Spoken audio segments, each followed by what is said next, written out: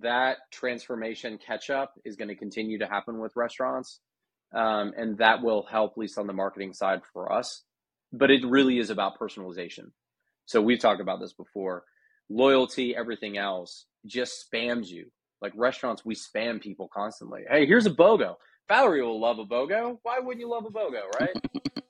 You know the information, the data, everything else. You can use AI. You can use machine learning algorithms to I actually hate BOGOs. No, actually, Valerie doesn't. Yes.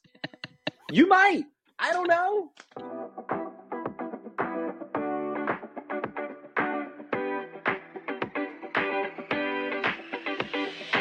This is the Snarketing Podcast, for marketers, by marketers, talking to marketers with just a touch of snark. Now, here are your hosts, Valerie Vespa and Matt Wurst. Greetings and welcome to the 13th episode of the Snarketing Podcast. I'm your co-host, Matt Wurst. And I am the other co-host, Valerie Vespa. Are you laughing because I almost called myself host? Yes. It's been a little while. Yeah, we were out of practice. It's been a few weeks, but I'm glad to see you. I'm glad to connect. This is our Thanksgiving episode. So in 1 minute or less, Valerie, can you tell me what you're thankful for? Outside of the givens, which are family, a loving family, employment, and health, for the most part. Most recently, I'm very thankful for gluten-free options for my son who has celiac that still taste delicious. And I'm very thankful for cute animal videos on Instagram to break up the very difficult, heavy feeds that I see on my Instagram as of late. Yeah, it's an interesting time. I am thankful for health and personal family safety and, I don't know, just being employed at this point, but also for some of the distractions from the things that are happening in the world. And I can't imagine how challenging it is to be someone who speaks on behalf of a brand, given what's happening in the world and in the Middle East and on college campuses and everywhere. But those are creative challenges. Those are strategic challenges for brands. For personal, we just all got to get through the day each day. I totally cannot agree more. And just so you guys know, I'm thankful for you and that you created me as your AI announcer this year. So with that, let's welcome our guest, Terrell, who is well known as a CMO and executive in the restaurant, hospitality, and CPG spaces. And he's really funny. So be prepared to laugh and learn. Take it away, Val and Matt. Casey, welcome to the Snarketing Podcast. Are you sure you knew what you were getting into when you signed up for this? Well, it combines three of my favorite things, which are snarky things, portmanteaus, which I absolutely love, and marketing. So, yes, I think I did. We're 13 episodes in, and you are the first person to recognize the portmanteau that came and as the origin of our name. So thank you for that. That's probably good enough for you to win Guest of the Year, but the nominations are still being received, and the voting will be counted offline. But welcome, thank you for being here. Yeah, this is a house of learned doctors, so not that hillbilly stuff. Well, so going into family business, Matt. Let's talk about the education, because I did not know this, and you and I have known each other for some time, but I did not know that, like a certain cousin of mine, you are a graduate of the United States Military Academy. At West Point. At West Point. Do you have to include the at West Point? Apparently you do. It's like Columbia now says Columbia University in the city of New York. I don't know why, what the other ones are, but apparently there are other ones. But no, we always tease the Naval Academy about this, yes. Well, how did you end up choosing that as your path? Was this something that you knew growing up, that you wanted to be trim and proper in every possible way? I mean, it's the uniforms, obviously. So my parents met. My mom this is kind of a crazy story. My mom is from Manhattan. Her dad was with JCPenney for like 50 years when it was based out of New York. A guy started as like a secretary and ended up running all of real estate. Kind of a wild story. When they moved to Dallas, it broke his heart because it was very much a New York company. So she grew up Upper East Side in Sutton Place. My dad was from San Francisco, born and raised. They met in Vietnam. My mom was essentially a nurse, Red Cross volunteer. My dad was a helicopter pilot, and they never, ever would have crossed paths, which is kind of crazy. Yeah. So that's a whole story in itself. So we grew up military family. Wow. So my brothers were all, military officers. I think we fought in every war in this country's history. So it's, I think, time for somebody else. Well, I would say thank you for your service, but it sounds like it may not generationally stop with you. I don't know. Probably not. Yeah, I mean, we grew up with a lot of stories. My dad had some crazy stuff that he had done. So yeah, but I have 3 older brothers. They're all military officers. One was a Marine. The other 2 were in the Army. So yeah, we just kind of grew up with a military background. So like, how did that training, that education, that service sort of help you as you kind of transferred that to corporate America? Yeah, I mean, I was more of the creative humanities side, and going to West Point, you're at least at the time, we were forced to do an engineering track of some kind. And so it forced you into analytics and numbers, and we took like Calc 2 and Physics 2 and thermodynamics and all this stuff that was not my first choice on things. But then I did a major in art history, philosophy, and literature to kind of ground myself out. It was really funny. I mean, Dr. Samet, who's an absolutely amazing chick, she still lives in the city, has written a bunch of books about cadets and Army officers and poetry and all these interesting things. It was this nice refuge to leave the academic area and the military side, and then you go into the humanities academic rooms, and it's like, a PhD from Berkeley, and Dr. Samet was from Yale, and it was like just totally different, which was nice. So it was good, kind of left brain, right brain. So taking that into corporate America was, people always joke, they're like, I'm an English major, would you like fries with that? But I use it all the time. I'm within marketing. I think marketing was the one discipline or department where you can take creativity and numbers and you mash them together and fool people into buying things they don't need. Well, you had me at French fries. And I think that is an interesting transition as we get into just you and your background. Having just wrapped up a stint as CMO at SPB Hospitality, which listeners may know or may not know, but is the umbrella company for many, many, many restaurants, from Crystal and casual QSR all the way up to J. Alexander's, my in-laws' favorite restaurant in Palm Beach. But same, mine as well. In this vast experience, now, as we start to think and go back and trace your roots, how has the marketing landscape in the restaurant and hospitality sector evolved really in your time in this last decade? Yeah, so it's been interesting. So I did an MBA, finished in 2011, and then it was right when 3G Capital bought Burger King. So we went in, and there was, I think, 30 or 40 of us. It started out with 7 floors. By the time I left a couple of years later, there were 2. So just cut to the bone, but it was this obsession with data analytics, really kind of they ran it more like an investment bank, and unbelievably smart people at 3G. But it was a tough place to work, but I learned a lot. But I saw social, digital, all those things weren't a thing then. 2011, I remember people had Facebook, it had been out, but there was still no way to really monetize or advertise yet. And it was this cool, we should be posting on social media. That's kind of neat. But we're going to spend we're going to buy 700 GRPs a week on linear broadcast and, all of billboards and all the traditional stuff. Right. So it was interesting having to learn that stuff on the fly. And I felt like there was this generation of marketers around the time that had to learn digital and learn, apps and MarTech and technology, all of these things, while still understanding a basic media plan and what GRPs are, and explain that to franchisees for us and all that. So you come in and none of that stuff is really, it's just not as prevalent. I mean, we're trying to get people off of broadcast or traditional things and into more digital. But that's what I've seen the landscape change.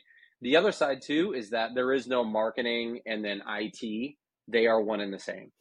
So you have to know tech. You have to know how Agile works, how you get an app launched. You need to know what a Facebook SDK is just to do your job. So I would say marketing is more just customer experience, period, overall. I have a guest, by the way. My 5-year-old came in. She snuck in through the door, which is very sneaky. But anyway. We welcome all guests. And I didn't see anyone actually enter, so I figured either it was a ghost or someone at a very vertically challenged. So anyway. I mean, I would like to say it's her military training that we've started off. It's very Well, I remember one of the first Absolutely not. conversations, Casey, you and I ever had. It was on a Zoom call probably during COVID, and I remember looking behind you, terrified to see a toddler basically hanging upside down from a treadmill.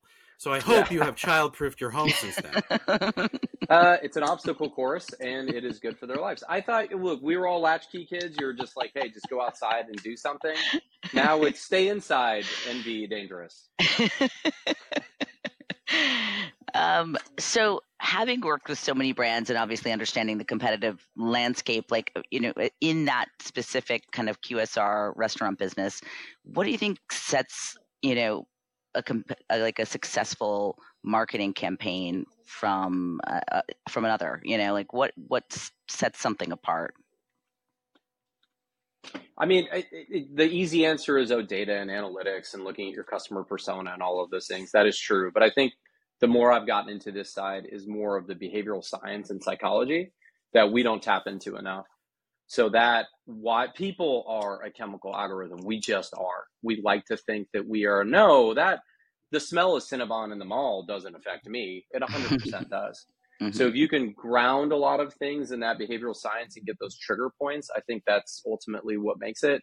With AI, and I'm with a group called Rad AI that's got a really cool tool that I think is going to help revolutionize some of this stuff, but it'll actually scan your creative with an AI.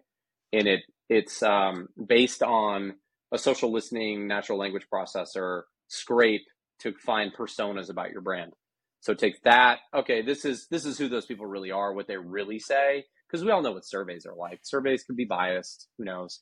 Then it scans the creative and says, yeah, this is going to resonate or it's not. So I think that'll be next. I don't want to say it's going to be idiot proof, but much less subjective about this is good creative or not, or a good campaign or not.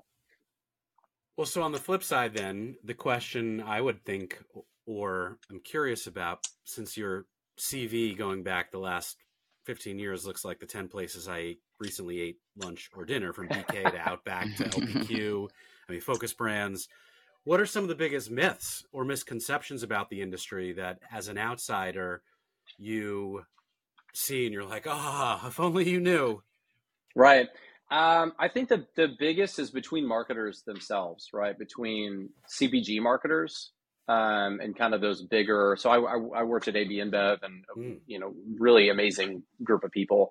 Again, that 3G mentality about data and keeping things, EBITDA focused, blah, blah, blah. But, super, super smart people. But still talking with people that were on the brands. And we had 600 bars and restaurants that we own globally that people don't know about. They were like Budweiser clubs in China, stuff like that. That's what our team ran. Yeah. So it was, you guys are very fast and very tactical, but we're more strategic and we're bigger thinking. That's kind of like this split between retail marketers and CPG marketers. And then retail and food's especially fast and kind of crazy, that we can't be strategic because we're just going so fast. Oh, you just throw out a new LTO. And then we'll kind of throw back to the CPG people. Well, you have a new scent of Tide that you're going to roll out every 2 years. That's not hard. And so there is a little bit of this rivalry and misunderstanding about the two. But I think if you can combine both together, it's a bit more difficult within retail because it's sales and traffic, man. It's a knife fight on the street. So if you can't say, well, I have a product pipeline that's 2 years in and I can't roll this out right now. I haven't had the Kantar research back. I haven't no, you got to go. So that's a little bit of, I think, the misconception. Please pardon this brief pause as I read some words from our sponsor. The Snarketing Podcast is brought to you, in part, by Secret Deodorants and Antiperspirants for Women. Secret aluminum-free deodorant provides up to 48 hours of odor protection that is free of metals, parabens, dyes, alcohol, and talc. Let's just say, that's no secret. So sustainability and the rise of people talking about that, and how do you integrate that into your business? How do you think restaurants in the hotel business are adapting to marketing and appealing to sort of the eco-conscious consumer? Because obviously that's really important to many at this point. Yeah, I mean, that was a big push of ours at Le Pain Quotidien. I get to say it in practice with Francais. That's right. It's funny. So I've been saying it wrong. Thing. Me too. Yeah. It is fun. People are like, the pain? What's the pain? You kind of die inside. No, our social media manager, Lexi, had this really funny thing that she would put up. It was a user comment that said, I lie awake at night in fear that someone will force me to say in public, Le Pain Quotidien. You're like, that was always our mantra. But no, so that was a big thing for us, was good for the planet, good for you. But the space that we were in, Pret was trying to do the same thing. There's a lot of brands that are trying to do that. But it is also a lot more expensive. Those price points are much higher. Our golden rule in food and bev is you try to stay to a 30% food cost. Otherwise, the flow through and the EBIT, like the model doesn't work, right? And so trying to get to sustainability in some things I'm personally extremely passionate about. And eventually it's going to have to happen, whether we accept it or not. But, outside of the US, Jo Blondell, who I used to work for, she ran McDonald's and Burger King in the US. And they had much more, or in the UK, sorry. They had much more organic things, much more on the farm to table side. And a lot of it was just the regulation of Europe and the UK, but something that customers just demanded. Getting to it at scale is going to be very difficult. But I think that it's the march towards that. What we can't do is, there are people that, a lot of our society, that cannot afford a $10 or $12 hamburger, right? That at that price point is a luxury item. So it does become a bit of the, inequality of food is kind of crazy to think about, but it's true. I mean, you'll go into neighborhoods that do not have grocery stores and they only have fast food joints, and it's because they can't get the economics to work, or so they say. And so I think that we, nourishing food is a human right. It's something that we should all be striving for. And climate change and everything else, we're going to have to pay the piper eventually. So I think that a lot of brands are trying to move towards it, but we do need a big push on how you make the economics of it work. Is that harder in a franchise model where you have to Yes. get buy-in from? Yeah. Okay. Yeah, because right off the top, these guys are paying royalties. They're paying ad Right. funds and they're paying royalties. So when I say, corporate stores at this, they're automatically taking a 10% haircut.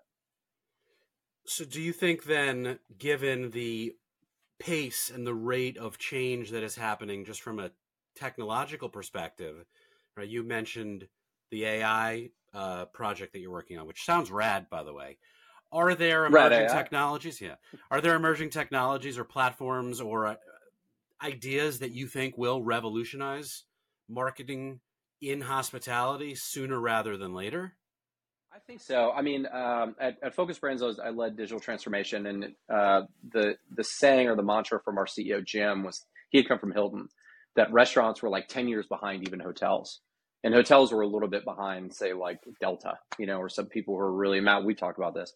But I think that transformation catch-up is going to continue to happen with restaurants. And that will help, at least on the marketing side, for us. But it really is about personalization. So we've talked about this before. Loyalty, everything else just spams you. Like restaurants, we spam people constantly. Hey, here's a BOGO. Valerie will love a BOGO. Why wouldn't you love a BOGO, right? You know the information, the data, everything else. You can use AI. You can use machine learning algorithms. I actually hate BOGOs. No, actually, Valerie doesn't. Yes. You might. I don't know.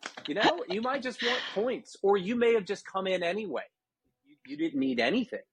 So I think that there's a lot on that side that will help.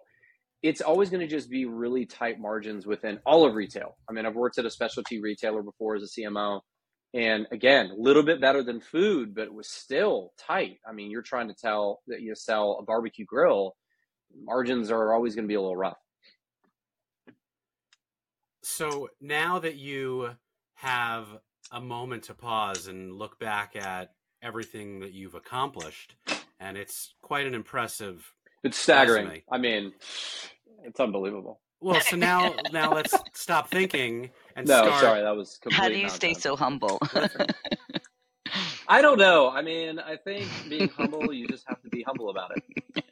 I think the best way when you talk about yourself, though, is to put your hand on your chest and close your eyes and say, I just really want to thank the children. No, I do have a motto of don't believe your own bullshit. So I think it's funny. I think that is a good thing that I have a text thread with a bunch of West Point Army buddies. And if you do anything publicly, you are absolutely roasted. Like my LinkedIn is just on fire with these guys, but it's all, they keep what's in the group. It's like it's my own personal Friars Club on here, right? And it does kind of ground you because you're like, man, I really need to say and do things where I don't sound like a complete asshole. And they keep you grounded in a good way. That is So bullying is a good thing. West Point, then I should have gone to West Point because that would have kept my ego in check. That's lesson learned. I think it knows no bounds. Matt, I'm happy to start a text thread to critique your posts offline. I would appreciate that. Yeah, I think the algorithm speaks for itself. Most of them get ones of impressions, and then every once in a while, one takes off, and I'm like, "What did I do? That was a mistake." Well, it's like the old Roman triumph days with generals, where they would, if you got a triumph as a Roman general, you rode into the city with all of your spoils and everything else, and a slave would ride on the chariot with you with this golden wreath over your, the laurel over your head. You'd paint your face red to look like Jupiter. It's this whole thing, and the slave's job was to whisper in your ear, "You are not a god. You are not a god." And it's kind of crazy. I think humans need. Yes, there's thousands of people cheering for you. You just had this amazing triumph, but you know what? Don't get over get over yourself. Right. That should be a role at many big companies who just sit right to the left of a CMO or a CEO and just say that exact same thing. Because you're not a god. Yeah. You might see longer tenures at an executive level. You might see, or shorter, better. Well, well, if they're certainly not a god, there are many alternatives to what they could be. So I did just play into the whole TikTok challenge or a TikTok, whatever it was, of how often do you think about the Roman Empire? And my friend who works at TikTok, Jenna, texted me that immediately. And I said, obviously every day, and then went into this entire, and I became the meme. So. Is this like a West Point thing? Because like that whole TikTok thing that blew my mind. I had no idea where this came from. I think it's a guy thing. I don't know. I mean, I don't know. I think it's just a guy thing. But yeah, but the challenge back I did see that was funny was the female version of that is Victorian England, and you're like, all right, all right, James, a lot of that. You're like, all right, I think it does go both ways. I'm surprised that didn't happen during the Downton Abbey craze. I feel like that would have been a great supporting marketing opportunity. They missed out. They should have used machine learning AI. So if only it was available then. So if you were stranded on a desert island, what would be your favorite meal from either any of the places that you've worked at, or I guess you could pick your own? Oh man. I think it should be at any of the restaurants he's worked at. Okay, yeah, answer that. Yeah, okay. Yeah. I think if you walk in with competitors' stuff, like we had people when I worked at LPQ that would walk in with Pret cups, and I think our CEO would like smack it out of their hand, like, "What are you doing?" Yeah, they're like, but it's downstairs. You're like, they're the enemy. They're not. They're lovely people.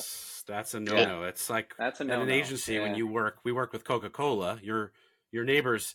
And if they were coming in the office and someone had a Pepsi product, like they would send out emails like, "Clear your desks." De-Pepsify everything. Yeah, exactly. I mean, I am a huge fan, and it's terrible because I try to be really healthy, but Aussie cheese fries, man, from Outback, dude, those are so good. That and Alice Springs chicken. I think I would probably go with Outback food just because it's so. I loved it, and I still have a bunch of pals there. And then Carrabba's too is kind of my number two. My buddy Bronze runs marketing there, and he has the greatest name ever, Bronze Major. His name is Bronze Major. And I'm like, that's like Max Power or like Trent Steele or something. He should, or some sort of West Point, he should honorary medal that you earn. This is the Bronze Major. Yes, that's society. Right. So I'm willing to bet that you have traveled to some pretty interesting or exotic locations. What is the most interesting place you've been and had a meal, and what was it? Wetumpka, Alabama, hands down. I'm just Birmingham? kidding. No. Oh. Yeah, that's always my go-to. Yeah, one time I went to Birmingham.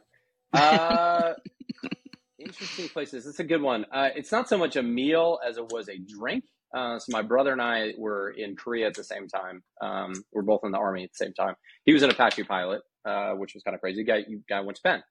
So we went. Can we have him on, Valerie? We're booking the wrong person. We've got the wrong brother. No.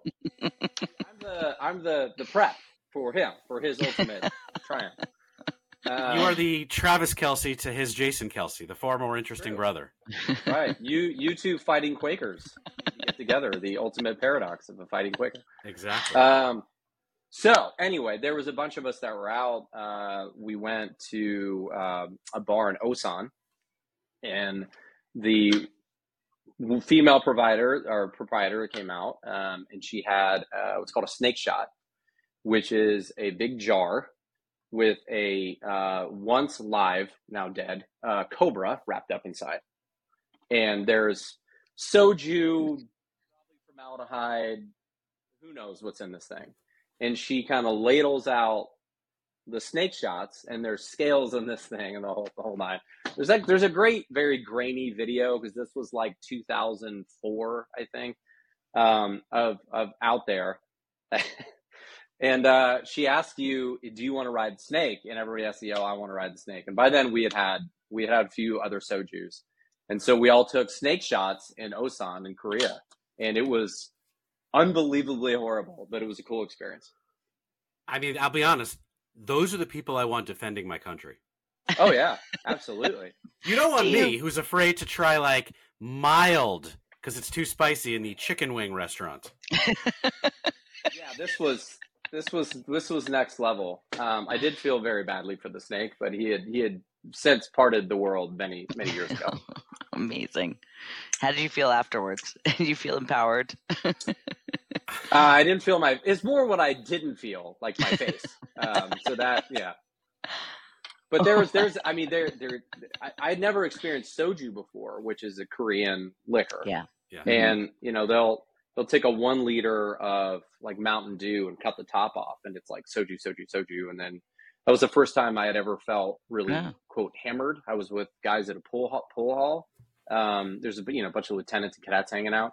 And I had 2 of these, and I stood up, and I felt like somebody hammered me back down, and I just sat down in my seat and was like, all right, this is a soju nightmare. Yeah. But that's Korea. I mean, Korea's a fun time. I got to get there. I feel like I'd fit right in. So if you weren't in marketing, what sort of career do you think you would have taken? My brother always makes this joke. He used to, when he was single, he used to tell girls at the bar that he was a parade planner. That was his. People were like, "Really?" I'm like, "Oh yeah, big time parade planner." Everyone loves a parade. But they're also they're full of hot air, guys. Let's not. Yeah. But, he would agree. What would I? Oh man, that's a really good question. I think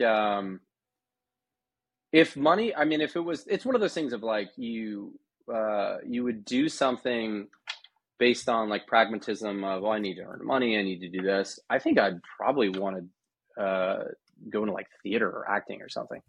Oh wow! Yeah, because I really enjoyed that in high school. Yeah, but I would think I was too scared, to try to make. I have some friends that gave it a go and did pretty well, but still, that was one of those things of like, oh, man, I can't. I need to have money, and being like a starving artist wasn't. Well, of all the interesting things that I see in your background, having gone back further than I wanted to on your LinkedIn profile, running a B&B, like, yeah, what was like? That seems like there were some crazy things that you must have seen. What was the most memorable guest experience or story that you either firsthand or secondhand encountered? Wait, where was this B&B? St. Augustine, Florida. So we had a ghost. It was an 1894 Victorian. So St. Augustine's the oldest city in America. All the Bostonians that would come visit would disagree, but we're like, sorry guys, we got you beat by like 80 years. So my family bought an old Victorian in town, right downtown, when I was in high school, and we restored the thing together as a family. And it was, when we say restored, it was just us. It was a lot of work.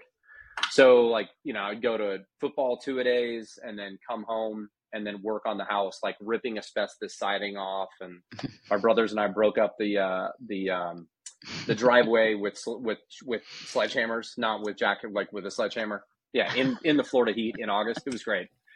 So this was my oldest brother, because it was on If Walls Could Talk on HGTV, and my oldest brother kind of did the segment, and he was like, it was a labor of love. And I was like, what are you talking about? It's awful. Like, it was a labor of insanity. Wait, but did you say that it was haunted, by the way? Is that... It was haunted. Did you know that before you guys bought it? No, we did not. Apparently people in the town knew, but like everything in St. Augustine is haunted. I mean, it's from 1565. It's old as hell. So it was Henry Flagler came, put the railroad through, right? One of his he would build houses for his guys. The gentleman that built our house was named Conrad Decker. He was from Boston, had a very successful brewery. I think he was part of the Flagler consortium somehow. And his wife, Sophie, died in the house. So she lived there until like the 20s or 30s. So it was 1894 all the way to the 20s. So Sophie was the one that haunted the house, we think. But it was weird things. It was stuff like the room would go cold, and you would kind of feel... I remember when I was in high school, I was in the shower. Of course, Sophie came out the shower. But I had the radio on, and it was on, like old boom boxes, right? And she had turned it was on CD mode. I'm dating myself here. And she had switched it, or somebody had, to radio and changed the dial to classical. I didn't do that. Right, I was home alone. So we would have guests come down that were like, and it was of course my room. That's where she died. So guests would come down in the morning, and they were like, is there something? And they're like, oh, you probably had a run-in with Sophie. How do you reconcile, as someone in marketing who has a fundamental reliance on and belief in the data and the science and the insights associated with human behavior, how do you reconcile that with Sophie's ghost? Well, I mean... do you have any data or metrics can you back this up with any... Art, and there's the science, okay, all right? I was looking at the art of this. No, I mean, I think about it, and we're like, there's no way. But part of it is, I think we kind of freak ourselves out. You know what it probably was that I turned the damn radio to classical and didn't remember. But who knows? It was still a feeling. There's something ethereal. There is something weird about that. There is. I don't know what it is, but it's you get feelings, you have intuition. But things like rooms going cold and stuff like that has always been kind of weird. So there's your data. I mean, I could have just taken the temperature. Okay, so causation and correlation, not necessarily. Okay, got it. I mean, I did have a friend who had, she was not clairvoyant, but she would see things, and I didn't tell her anything about this. She came into the house and sat down in the parlor, because we had a parlor, and said, Sophie's really happy with what you did with the house. Don't be afraid of her. And I was like, how do you know who Sophie is? She was like, everything's fine.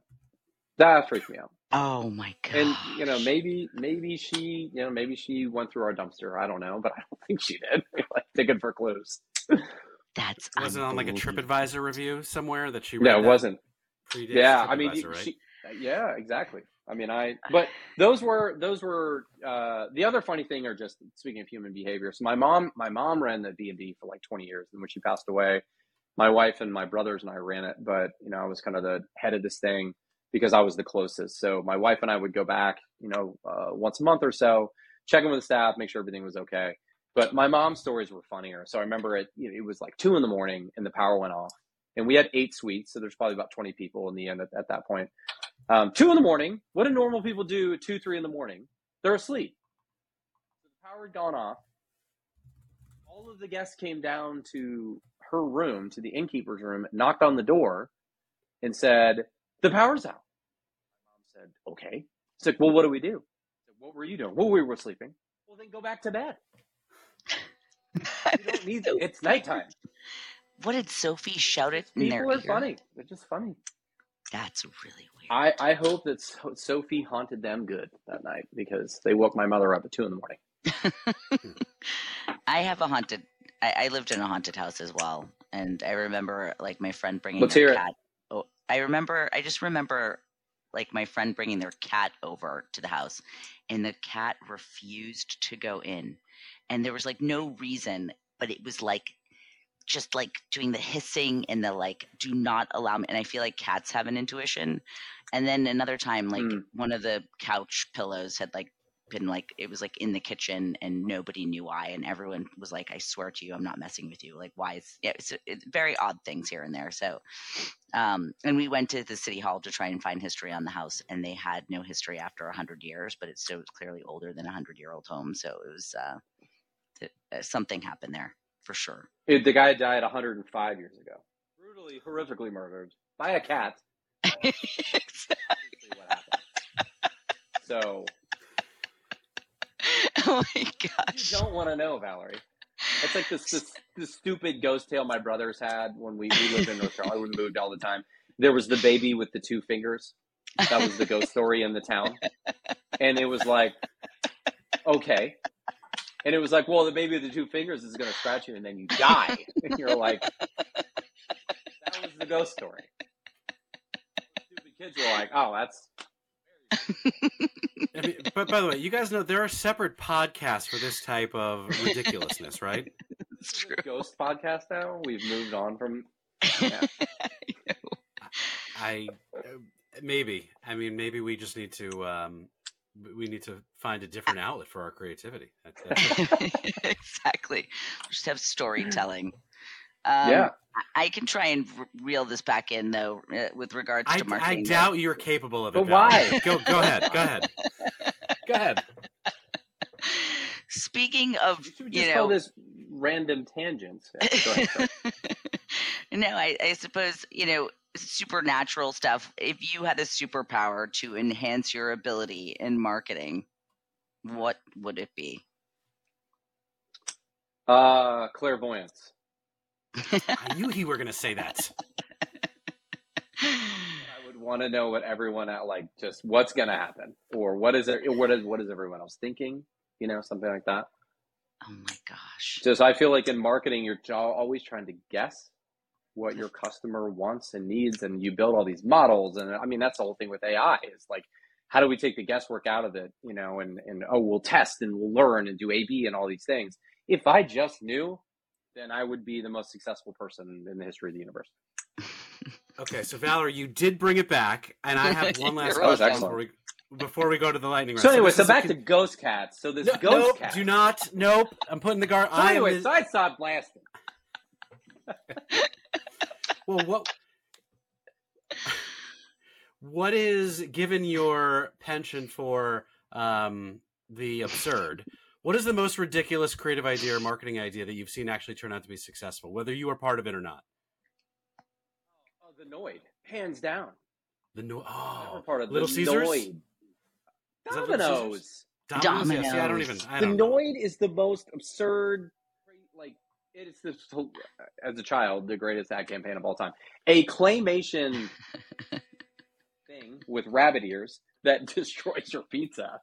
Like, what? And that should have been like a breakfast cereal mascot, right? You know how it ended?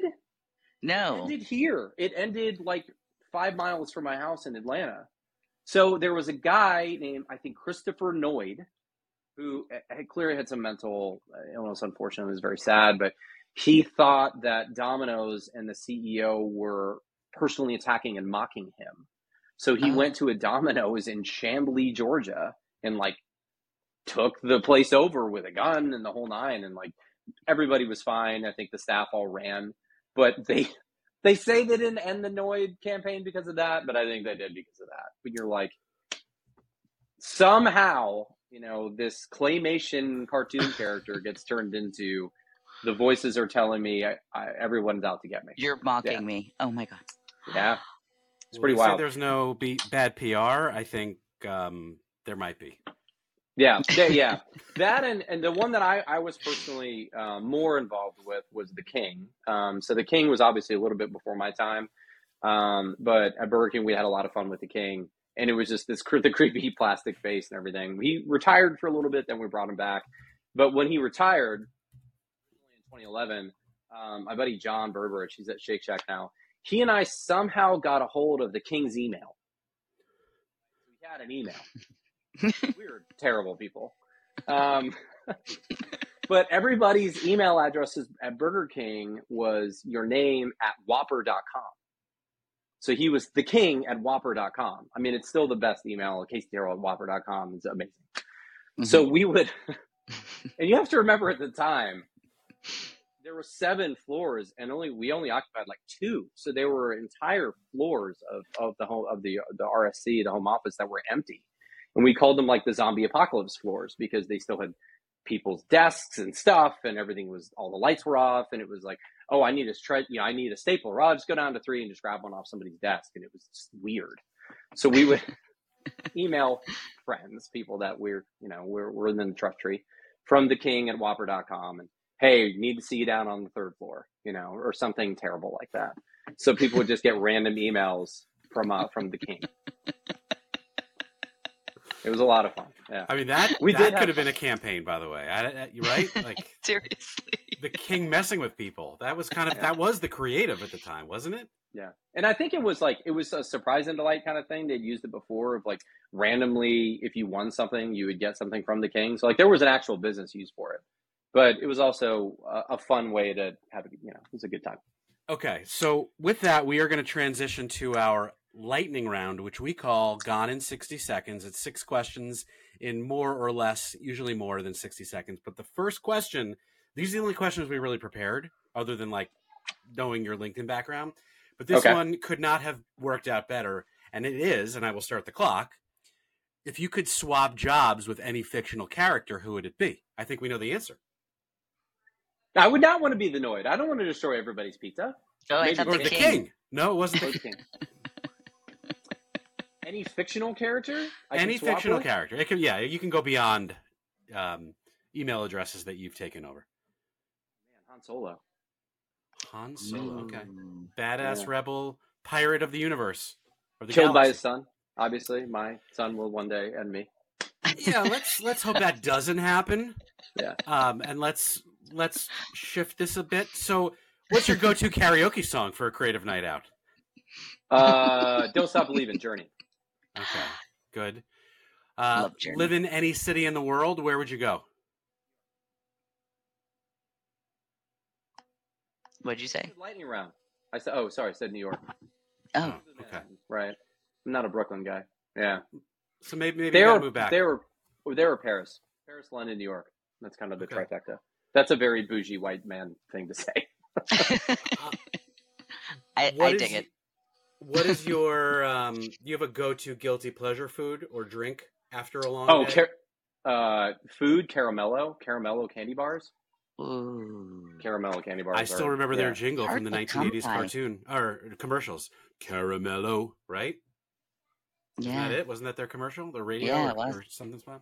It could be. Who's going to fact check you? Right. And you know what? Note to editor, just cut that out if I was wrong. That or for Vice, a good California cab. I used to be a big bourbon. I mean, I like bourbon, but I think like having a really good cab is, again, this is like the Gone in 60 Seconds white guy bougie edition, apparently. Yeah.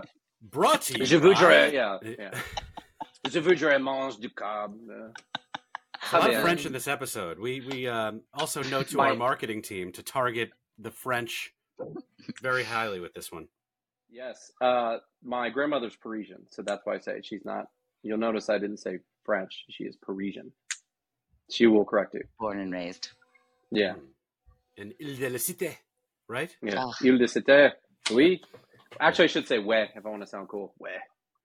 You've sounded cool the entire episode. So this is our last question. It may have only been 5 questions. Again, who's counting? But call this the one-word challenge. If you had to sum up your marketing philosophy in just one word, can you do it? Indescribable. Oh, that is so good. Wow, you pulled it Yeah, out. That's always I love that in interviews, in interview questions. They're like, if you can describe yourself in one word, what is it? I'm like, indescribable. And they're always like, damn it. Mine is Didn't even see it verbose. coming. That's I go with verbose, right? It's ironic, but yours was great. As was this entire conversation. Because I feel like we could go on for longer, but the clock on the wall is telling me that we've hit exactly the right amount of time for optimized listening experience. So we're going to wrap it up, but not before we say thank you, and excited to see where, why, how, what, when you continue on your journey and impact in this space. So thanks again for being here. So great. This was a lot of fun, and everybody should join. And we should talk more about ghosts and cats. All right, we'll do Valerie and that I are after going we to start. stop. Yeah. We're After, gonna have after we stop recording, I'm gonna go get a cab. I'm gonna call your Parisian grandma while you guys talk. Well, that's a wrap. And that certainly got weird, but in a fun way. Thanks to Casey for spending time with us, and to you, our listeners, for always being there. Or even just sometimes being there. Happy holidays to all, and to all, good night.